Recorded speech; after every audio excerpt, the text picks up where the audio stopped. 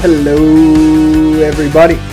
This is Airman Jans with the 97th Air Mobility Wing Command Team, as always, Colonel Baker and Chief Flores. And we are joined here by First Lieutenant Rogers from our mighty 97th LRS. And gentlemen, welcome back to the studio. How are you guys doing? Thanks for having us. We're doing awesome. Yeah, we're doing great. Loving the new mics. Loving that they're freshly minted. We still have fresh instructions on how to use them. That's how you know they're new. Yeah. Airman Chance is professionalizing this one episode at a time. Yes. He's up the game. Yes, so sir. For our audience out there, this like the feeling that you have right now that you're sitting in the room with us is all due to Airman Jance's ingenuity and resourcefulness. Appreciate that. So thanks for that. We're doing great.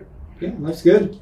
Yeah. And we've got our Logistics Readiness Squadron Lieutenant Rogers out here with us, which is awesome. It's a great Very day. happy to be here. Yeah. Well, let's dive right into it. Lieutenant Rogers, can you kind of give us a background where you came from, how you made it into the Air Force life? All right, sure. So I am a military brat, but I call Virginia home nowadays. I went to school at Boston University and then commissioned out of there, did ROTC. And then my first station was Kadena Air Base, and I was in the LRS there. It's the largest LRS in the Air Force. So I got a great foundation as an LRO and an LT. And then I was lucky to get Altus as my second assignment. And I've been here for almost 2 years now. And in a couple weeks, I'll be heading off to my next assignment at Thule Air Base, Greenland. You're going to Greenland. Wow, that's incredible.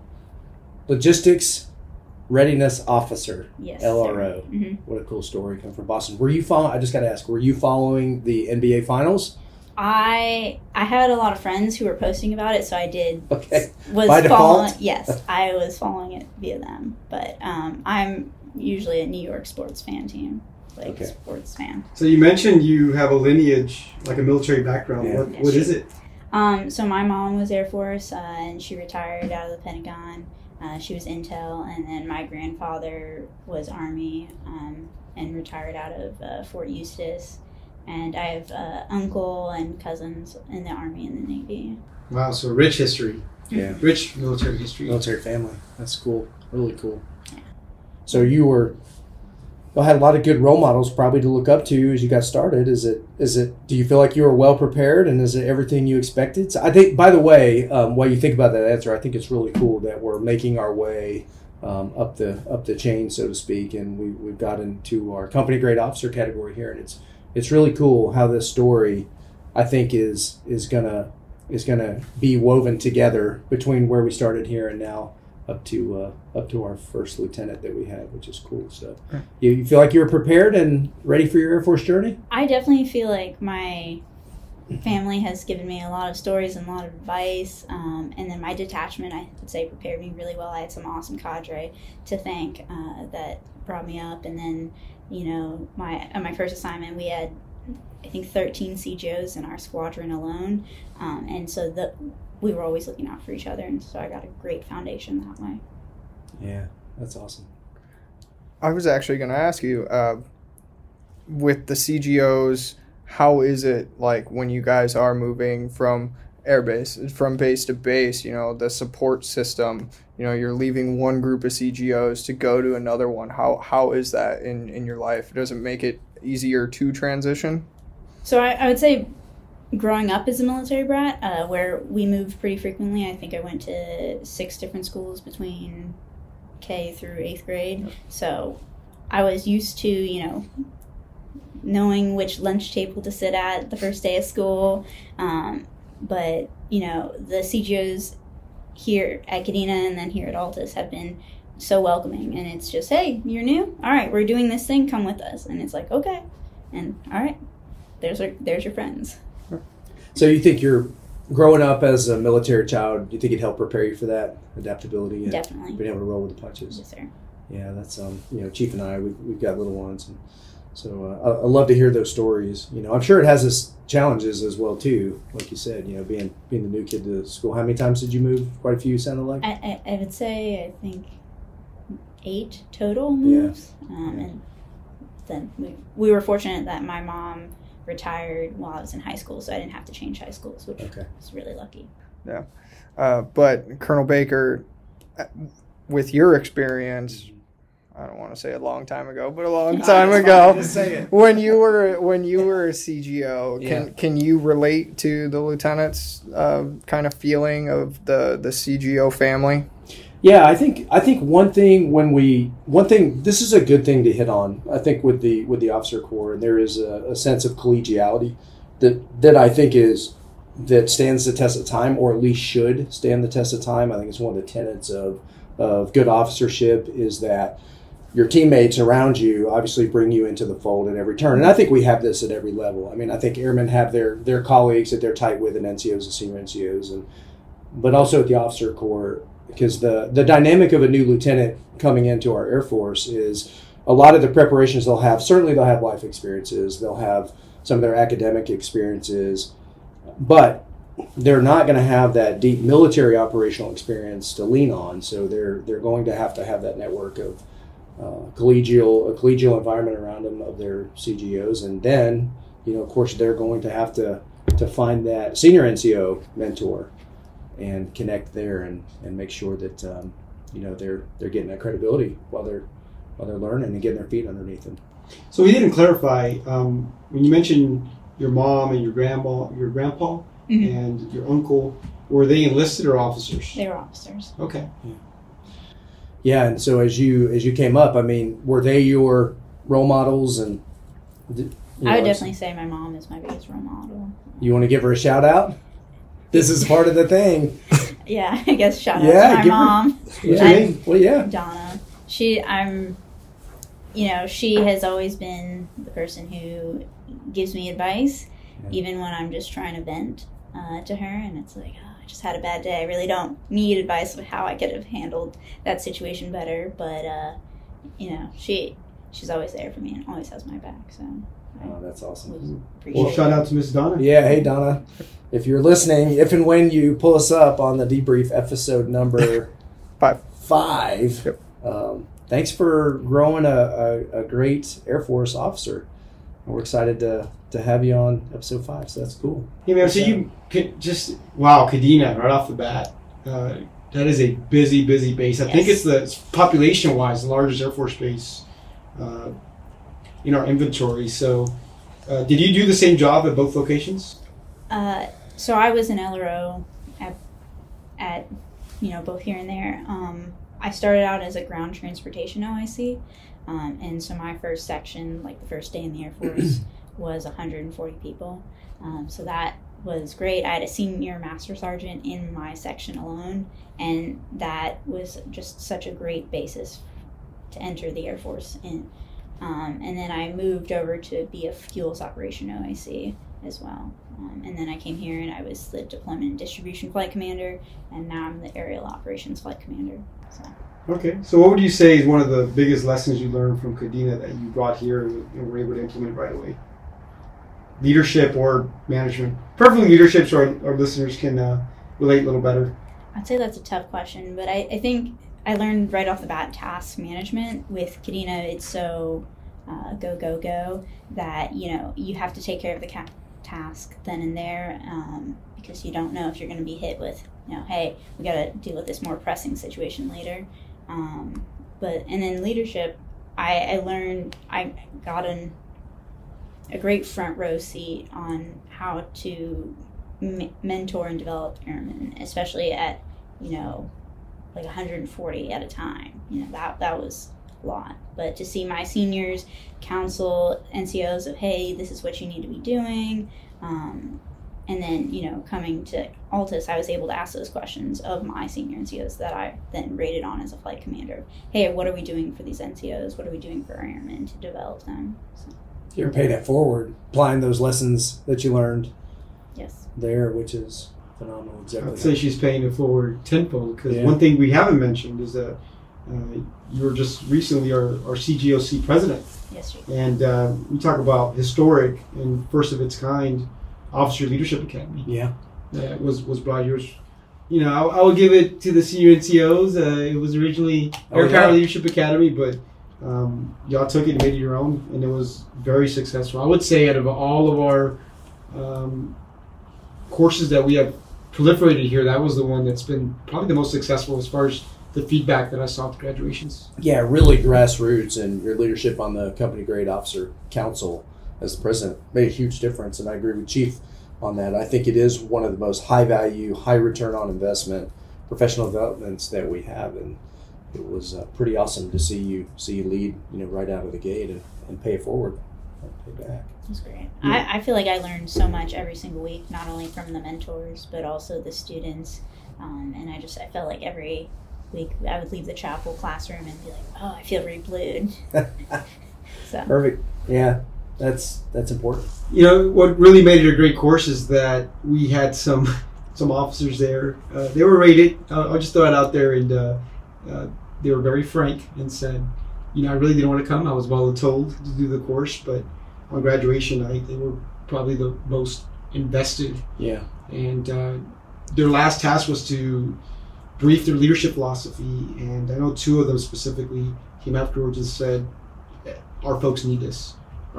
Our officers at this level, the CGO level, to be able to come up with that was pretty amazing. And it kind of sets the tone for the rest of their career, regardless of what they do, whether it's do their 4 to 10 years or continue down making a military career.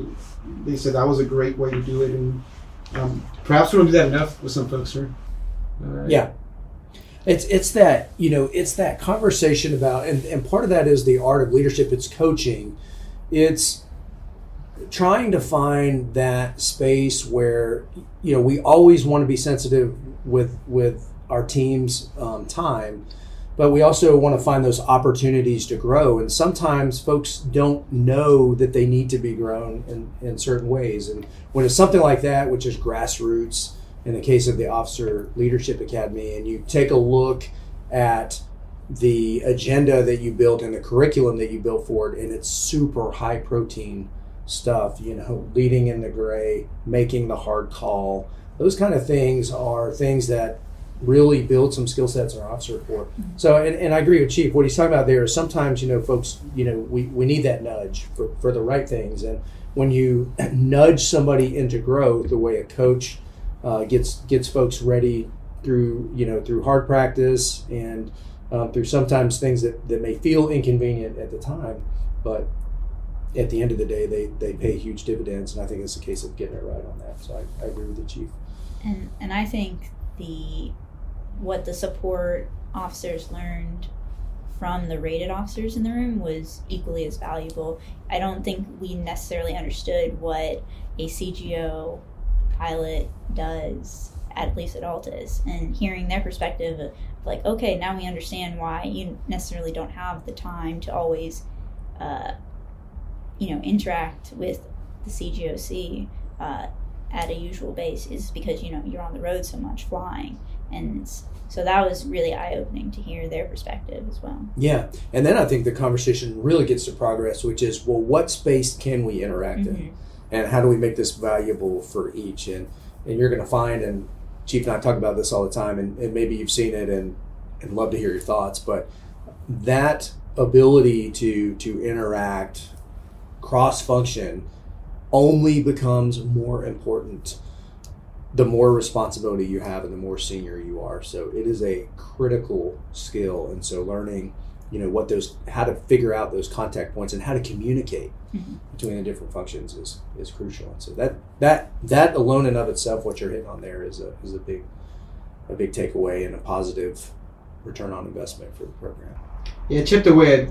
I would say the biggest divide in our Air Force is probably the rated community, CGO rated community with the support community. And it's not like they don't want to be around each other. They're just fulfilling different mission sets.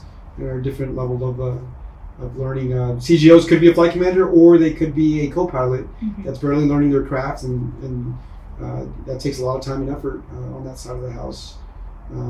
But the fact that we did OLA here helped really chip away at that and really get them to where they're at, get them talking. And yeah. I know being an ops group, coming from an MSG, That's the biggest difference I saw. And I saw they want to be invested, but when I talked to the rated folks, they say, I guess because we're surrounded by 100 other flying officers, we never really see the need to go over there where y'all are on an island sometimes, where it's you and, like you said, 100 plus enlisted airmen, and they look at you for leadership and guidance, while you also lean heavily on your enlisted. Yeah, interesting thing. It really is. I think what you find is there's more commonalities than you think, and like Chief said, that perceived divide is really not.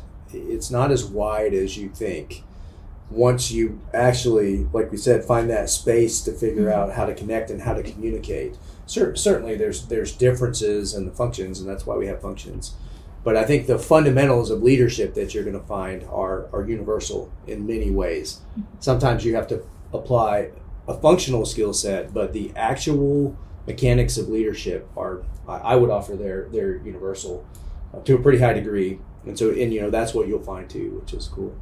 Yeah, it was really interesting because OLA was so discussion based to hear, a young second lieutenant, hey, I had this problem at work this week, and to hear, a pilot give their perspective on how they would solve it, and to hear maybe an OSS flight commander how they would solve it, and they're from large flights. So it was really interesting to see how they would take on that situation and that challenge, and you learn from that. And I took away a lot of good things from and I think on the culmination, where that really became evident is where we saw the leadership philosophies, and so Chief and I got to sit in on all of the graduates' leadership philosophies. That was the culmination of the Leadership Academy, and they were all phenomenal. And the level of thought that went into it was amazing. But on the whole, they weren't that far apart, and so different people had different takes based on their personality, based on their different life experiences, but you find that the fundamentals were pretty closely aligned, which I think brings it all kind of full circle on that.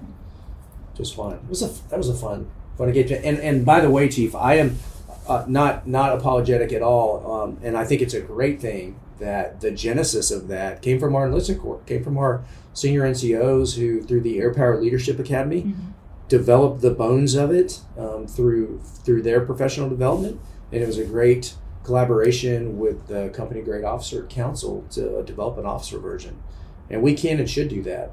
That crosstalk goes both ways and really powerful, and I think that was part of the key getting it right. Absolutely. No, that was good.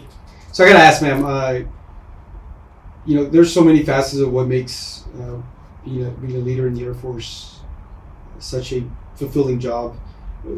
In your career, what has been one of the moments that made you realize, like, wow, this is why it's amazing to serve? Whether it's helping somebody out or getting the mission done when it looked maybe like it wasn't going to happen, or just some other kind of thing that to me, those are moments that just reaffirm our oath of service to our country.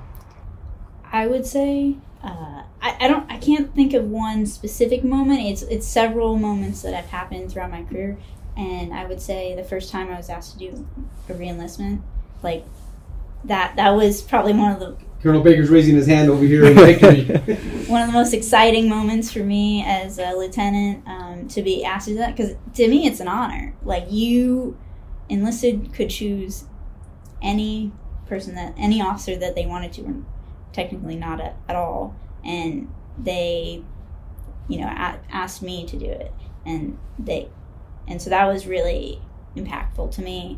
And then getting to go to ALS graduations, I love going to my airmen's graduations or being invited to go, because that is the first time in the Air Force that they are graduating from a professional military education course, and I know how much hard work that they had to put into that, and seeing how they've changed over those 6-ish weeks, I think, and what they're ready to bring back to the shop, and what they're ready to change, and the airmen that they're ready to lead.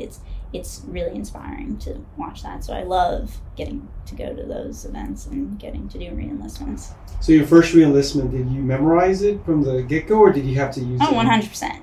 I wasn't gonna read off the card. Yeah, so we underestimate how powerful re-enlistments really are. I mean, you talk about people join initially. A lot of people, I would dare say, don't really know what they're getting into, and they commit anywhere from 4 to 6 years on the enlisted side. Mm-hmm. But we underestimate how powerful re-enlisting means. That good, bad, ugly. I understand it, and I'm willing to commit myself and my family to the institution for another, potentially your life.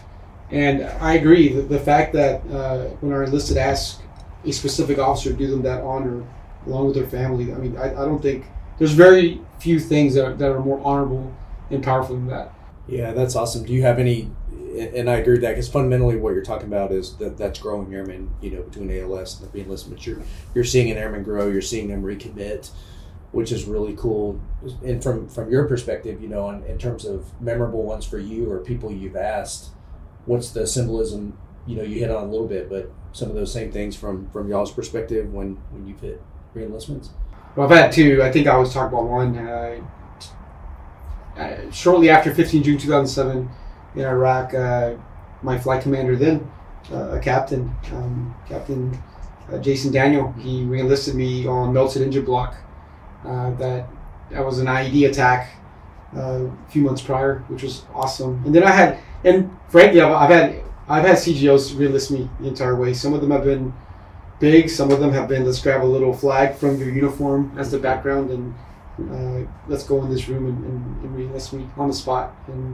But they were all, I think, they were purposeful for that officer to make sure that they realized what was at stake. And I had one that got into a little bit of trouble and bounced back. And I was so moved by how much he owned his transgression that he came to me for counseling, and I was able to tell my survival story, but also how I've had CGOs re-enlist me and how I wanted him to do it in front of a bunch of CGOs as well over at Mildenhall. So that was a pretty powerful moment too. Well, it's a really powerful moment, and I think to your point, I think we undervalue the symbology and the importance of. It's easy to normalize those to a way where they become routine. But I think the conversation we're having, and I agree with all y'all, I think they're extremely important. I think the fact that Lieutenant Rogers takes time to memorize it, which I do as well, that says something. I think that's your skin in the game, and you taking the time to put it to memory. Sends a message, and it shows that you care. But it also, to what we're saying here, I think it adds a degree of it adds a degree of importance and demonstrates that you care. And I noticed that when you mentioned your two powerful moments, it's all about your airmen. That was very evident. It wasn't about how you won an award or got recognized for doing a great job. It was all how you gave back to your airmen. And as a chief, the fact that it's enlisted airmen, even more awesome, I think. So it's pretty cool to hear you share. Well, Chief, I'm an LRO. I've been leading airmen. I feel like if it's not about them, then I really shouldn't be in. There's so few times where I'm just going to be in charge of myself and myself only. I usually will be in a position where I'm responsible for airmen, and so their successes have always been my successes. Yeah, a lot of times, aside from the big maintenance bases, the LRS is one of the bigger, if not the biggest, squadrons across the installation. So yeah, it comes with a big responsibility in terms of numbers of leadership and breadth of leadership. Pretty impressive and cool. Did you want to be a Logie from the very beginning, by the way? I studied operations management in college, so yes, I definitely wanted that as one of my top choices, so that I could use my degree. So that's awesome. Well, when you look at if you look at the most recent case of what's going on in Ukraine and some of Russia's challenges there logistically, has proven that in terms of the ability to project power and for logistics and our business, obviously air mobility, that is the enabler for our forces to fight forward. And I think it's pretty evident that the way that conflict's playing out just underscores the importance of logistics overall. And so that is that's your bread and butter. And I think it's really cool that you have the touch point here at Mobility's hometown to get a feel for the heavy lift side and the air refueling side of things, to see how that works. And so yeah, it was definitely proud as a logistician to see on a world stage how Do you remember important. What General Blackjack Pershing said about logistics? No. So he was the commander of our doughboys in World War One. He said the infantry wins battles, logistics win wars. So that was pretty cool. Absolutely. And that this comes back to a conversation about the highly professionalized logistics force that we have with our loggies and LROs and everybody in the community. It's great to hear you get it, and that passion for what you wanted to do and applying those skill sets you had, I think is good too. And so I think whoever had that formative, you already gave your shout out to Mom and everybody else, but it's great to see it all culminate. And I think it was also great because it showed to our young airmen who've only known Altus and the training mission here, hey, your job is important, and there's a reason why we're doing it. This is what happens if we don't do it right. Yeah, I was just making this case today, LT, about how I'm trying to move the team off of saying it's just training. I think when we say it's just training, we really have a way of minimizing the importance of what we do. I think when people say that, I don't begrudge, I think, where they're coming from, which is what they're trying to have is a risk conversation. They're trying to couch the risk. And certainly in the environment we operate, we look at the risk to mission and force a little differently than we do to somebody who's at a forward operating base, right? That is a completely fair discussion. But I think when I hear it's just training, that's not the essence of what they're trying to say. And when you look at any high-performing organization, it's actually the training pipeline that is the seed and is the foundation for all of that. And with an operation like we have, which because you're at the pointy end of this operation, 70% of air mobility forces, any impact to that training pipeline is going to have cascading effects across our system.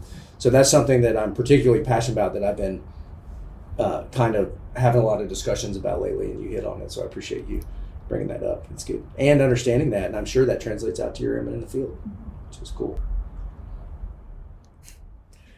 All right. I know we're about to be.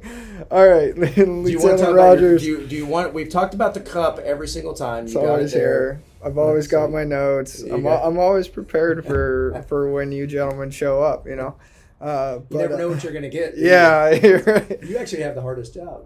Oh my gosh! But one question that I ask throughout every podcast is what really motivates you, and I feel like we've touched on this.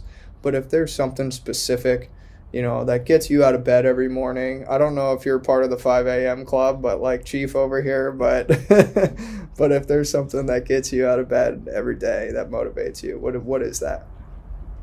I would say I'm most motivated when I'm able to advocate a new opportunity for my airmen. There are so many things out there for my airmen to learn or experience, and so when I'm able to say, hey, I think we should do this, it will be beneficial for XYZ reason, can we go ahead and try it?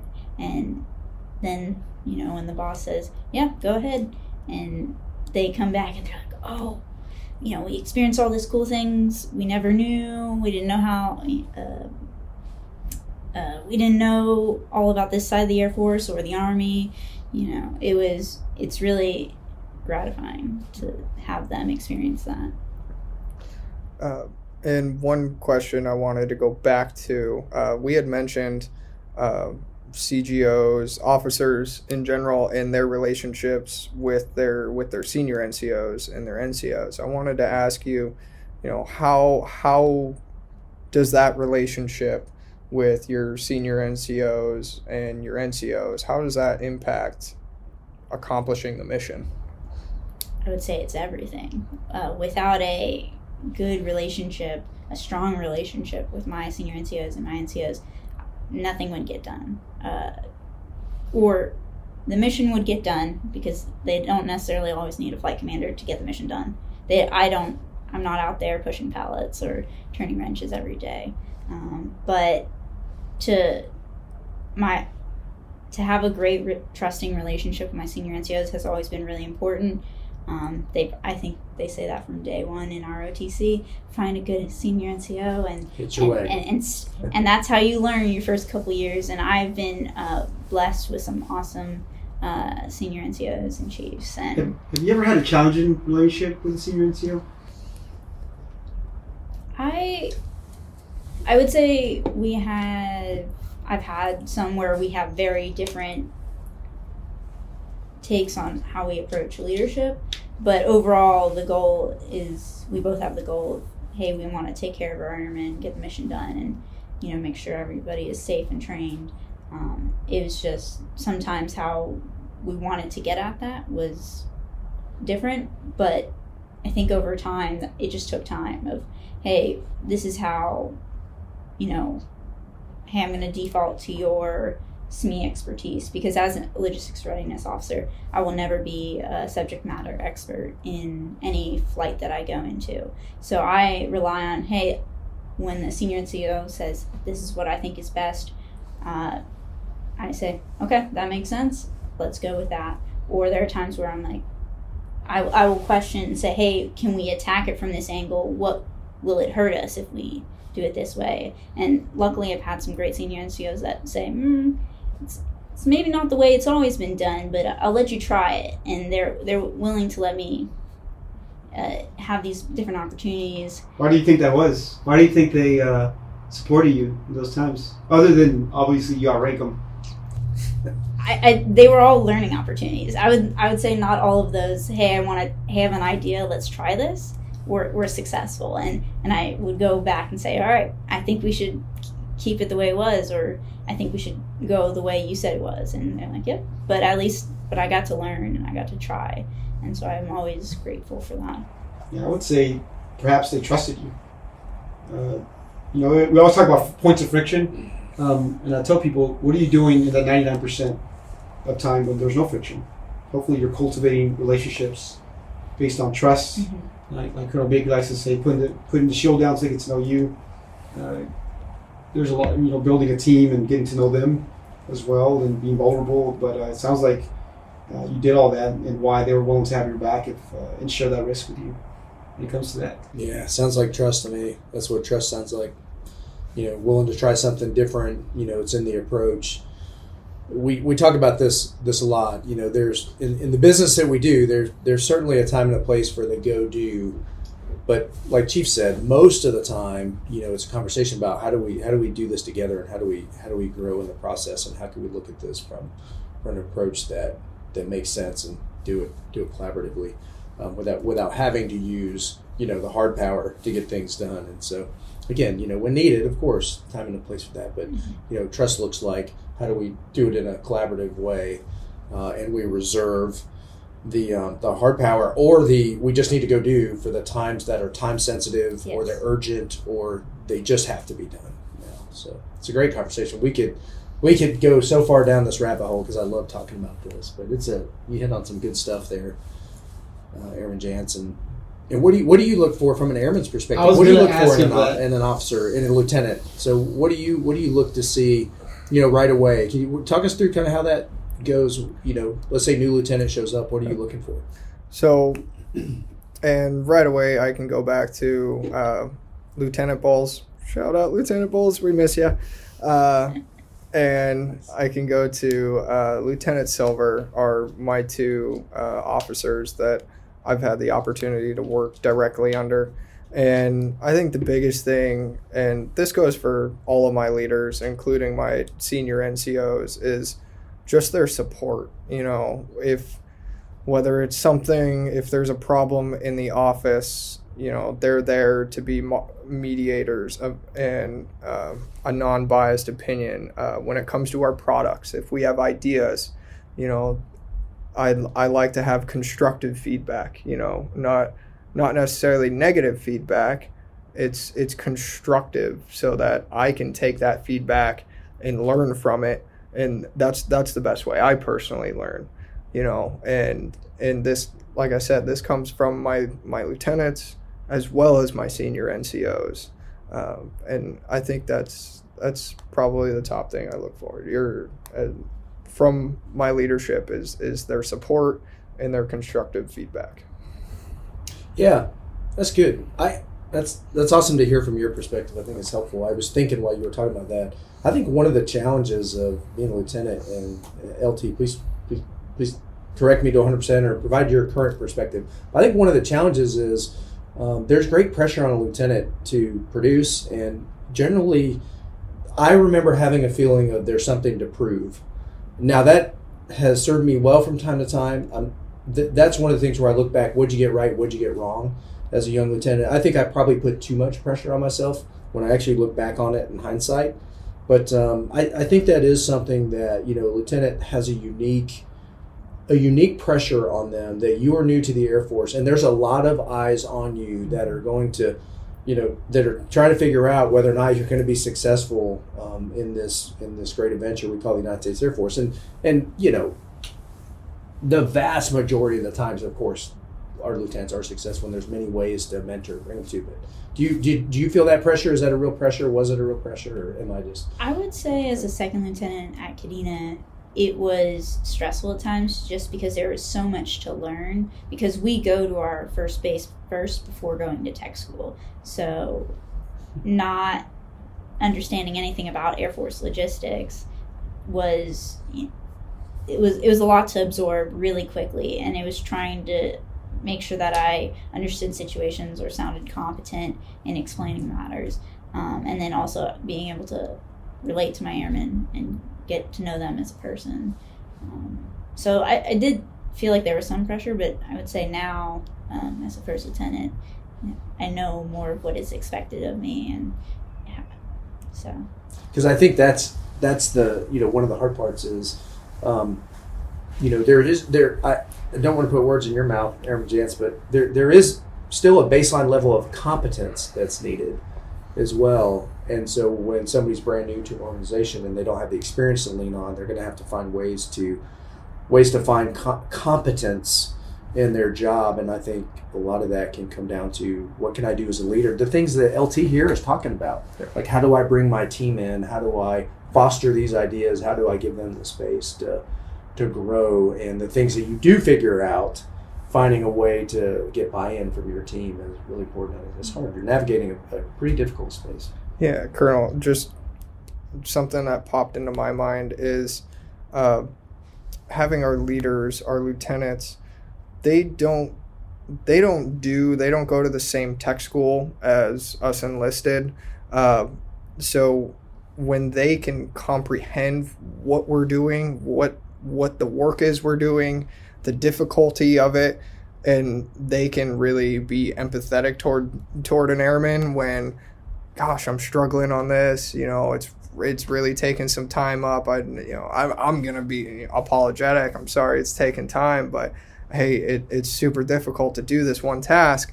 When they can understand that, that's super awesome, and in my experience, we've got a new lieutenant coming in, and he is gonna be back in the pit with us enlisted. It sounded like a scary place. The pit is Cubicle City, where us enlisted, the junior enlisted sit, and we've got all our desktops and our laptops, but we're gonna have our second lieutenant come in. And he's going to, he's going to be in the meat of it. He's going to be able to see and hear, all the stuff that goes on back there. He'll be able to witness, wow, okay, Jantz is putting together a podcast. What all is the editing that's going into that? That way, when he does go off to tech school and learns his position and then comes back, he can hopefully understand, okay, these are the products we're putting out. This is what I can expect from my airmen, and I think that's awesome. Set them up for success. I love it. Send him this podcast. Yeah. Coming to the pit, because pit can be very scary, or it could be a snake pit. Yeah. It can be it can be fun, like Chuck E. Cheese. Yeah. Chuck E. Cheese pit. Pilot instructor training pit. There's lots of pits. Yep. Plans, intel, tactics. I think That's that's a good a one. great idea, though. That is something that my senior NCOs did for me when I moved to the fuels management flight. They said, hey, LT, for the next 3 weeks, you're not going to go to any meetings. Don't worry about any of them. We want you to learn what our airmen do. So one whole week, we were doing 12s. So I sat in the truck, and we were doing hot pits. So you sit and you wait for a fighter jet to pull up. You fill them up, and then you just sit out in the hot Okinawan sun all day. And I really got to understand my airmen's perspectives, and then I got to, do every single job in that flight for a couple weeks, and so that was really eye-opening. I got to relate to them, so I actually knew what they did, because the fuels management job is very technical, and then I was able to go to those meetings and say, hey, this is actually, I know actually what I'm talking about. That's the competence part, and you found a way to build that early. Power of a question. How important is that in the stories that you've told here, LT? I mean, that is a really powerful way to build that competence, build the trust to your team. I think the other part you hit on is admitting when you don't get it right. Like you mentioned that in your earlier story, like they didn't all work out, and I don't know, but what I've learned over time is that teams appreciate that. When, look, it didn't. This part did not go the way we thought it would. We're gonna go back to what works, and having an honest conversation about that too. There's a time for, and Chief and I have talked about this so many times. There's a time for, hey, this sucks, team, But there's always, in my view, the hope. And you always want to give your team hope at the end of that there's a better way to get there, or that we're going to do the way that we've known works. And so I think having some honest conversations with your team is important too. You can't get up there and posture your team to go through a very difficult challenge when you get thrown curveballs that are not fun from the environment or weather, or name your condition. That's what I call the conditions of, hey team, this sucks. We're getting rained on. It's cold, but we're going to figure it out. But I think that's kind of what you're hitting on, a few of those. Yeah, speaking of weather, your career seems like a lot of rainbows and unicorns so far. Like, you've had a great experience, but I know you've dealt with discipline. I'm certain of it, and we don't like talking about it. But I have to ask, how do you balance accountability with compassion? I can understand a scenario however, I feel there's standards for a reason, and so it's important that we uphold the standards, so that everyone understands, hey, this is the line, you will not cross it. And I can be compassionate for, okay, it was a mistake and it might not happen again. However, the standard is, we need to hold you accountable. And I am not on G series orders, so I am not actually punishing anyone. It is more of a corrective tool, and LORs, LOCs, they, at the end of the day, they can be pulled out of a PIF, but it's just, I want you to get better. I want you to learn from this situation so that we don't have to have this discussion again. Okay. Yeah, I love this, and I think we've hit this on a few different angles from time to time, but I think the standards are what sets us apart. I think our airmen want the standard. I think they want to be held to a higher standard, and being unapologetic about that is perfectly appropriate. And so, to your conversation, those corrective actions to get them back on track, making sure that they understand the reason why. There's the uniform of the United States Air Force means something. We do a mission that involves life and death for our airmen. And so the standards and discipline that we need to do that are absolutely foundational to what we do. And so I think your approach on the standard is where it is. I generally think that resonates. And when folks get sideways with it, there's one or two ways to go. And the vast majority of our folks correct correct the action, and they move on and they're stronger for it. And so it's always, again, this goes back to there's always hope and optimism at the end of most stories, all of them, as far as I'm concerned. Yeah, it's always good to understand where you fall on that spectrum. Like for me, accountability is my thing. So, and usually I balance a boss on that one. And I think it's important for our young CGOs to recognize where they fall on that spectrum and do their SEO balance them out when it comes to that. And if not, it's okay for you to tell them like, hey, I fall in this spectrum. This is where I need you to come with the argument, play devil's advocate to make sure that we're fair and balanced at the end of the day.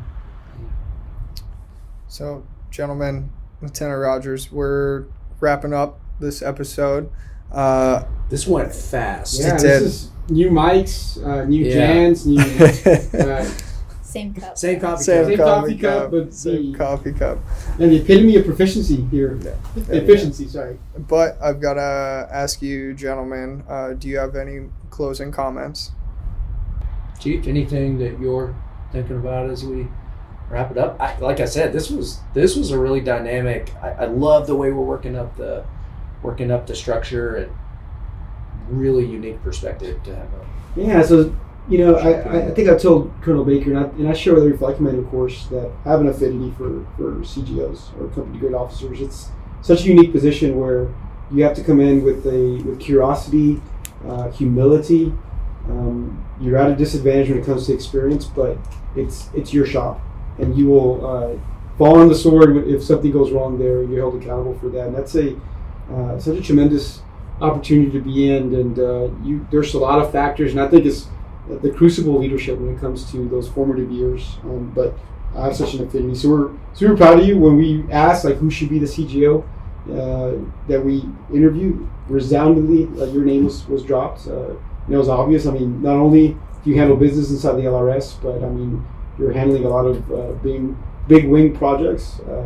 And wow, what a diverse path to go from Kadena to here, the amazing patch at Altus, and now you're going to go to jolly old Thule. Mm-hmm. We're super proud of you, man. Yeah, I agree, and it's been a great perspective to get from you. And it is a crucible of leadership, and I think that's a little bit of what we were hitting on there, where you're coming in with low experience but super high relative responsibility, and it's hard to get it exactly right. And from what we've seen and heard, and like Chief said, resoundingly, you're the nomination, and we don't have a super scientific way of picking our lineup who comes in, but each time, and I'm confident that we have got it exactly right, and we crowdsource it a little bit, and then we look for things like who has outsized impact, who is punching beyond their section and making waves, good waves across the wing. And so that's how you got here. You were a household name through many different circles, and I think it was a really successful. I love the shout out for your mom. So to Miss Donna, you said Lieutenant Colonel retired? Colonel retired. Donna. Let's get it right, sir. Yeah. Let's get it right. I did not demote you, Colonel. How cool was that you get to send a little shout out that direction, and clearly prepared you well. What an honor. I mean, to think that the court of public opinion says this is the person. I mean, that's a pretty amazing send out. Beyond OPRs or award packages, like these are the intangible data points that really set you apart when you leave and people actually remember you. It's not because you want to be remembered, because of how you serve your airmen. I'm very thankful for this opportunity. I always love getting to work on my public speaking skills. I definitely thought it might have been a prank at first when I first received the email. You got punked? Are we dating ourselves? Is that still a thing? You got punked? I don't think so. Yeah, you typically have one last little Yeah. question, typically for the... Nothing to dangle this time, huh? He's just geeking out over the microphone. No. But I did want to thank Lieutenant Rogers for coming on out of a very wide pool of awesome CGOs across the space. I mean, you could probably name a number of other CGOs that could come on this podcast, and hey, you're representing, and you represented really well. And we really appreciate you coming on to this podcast.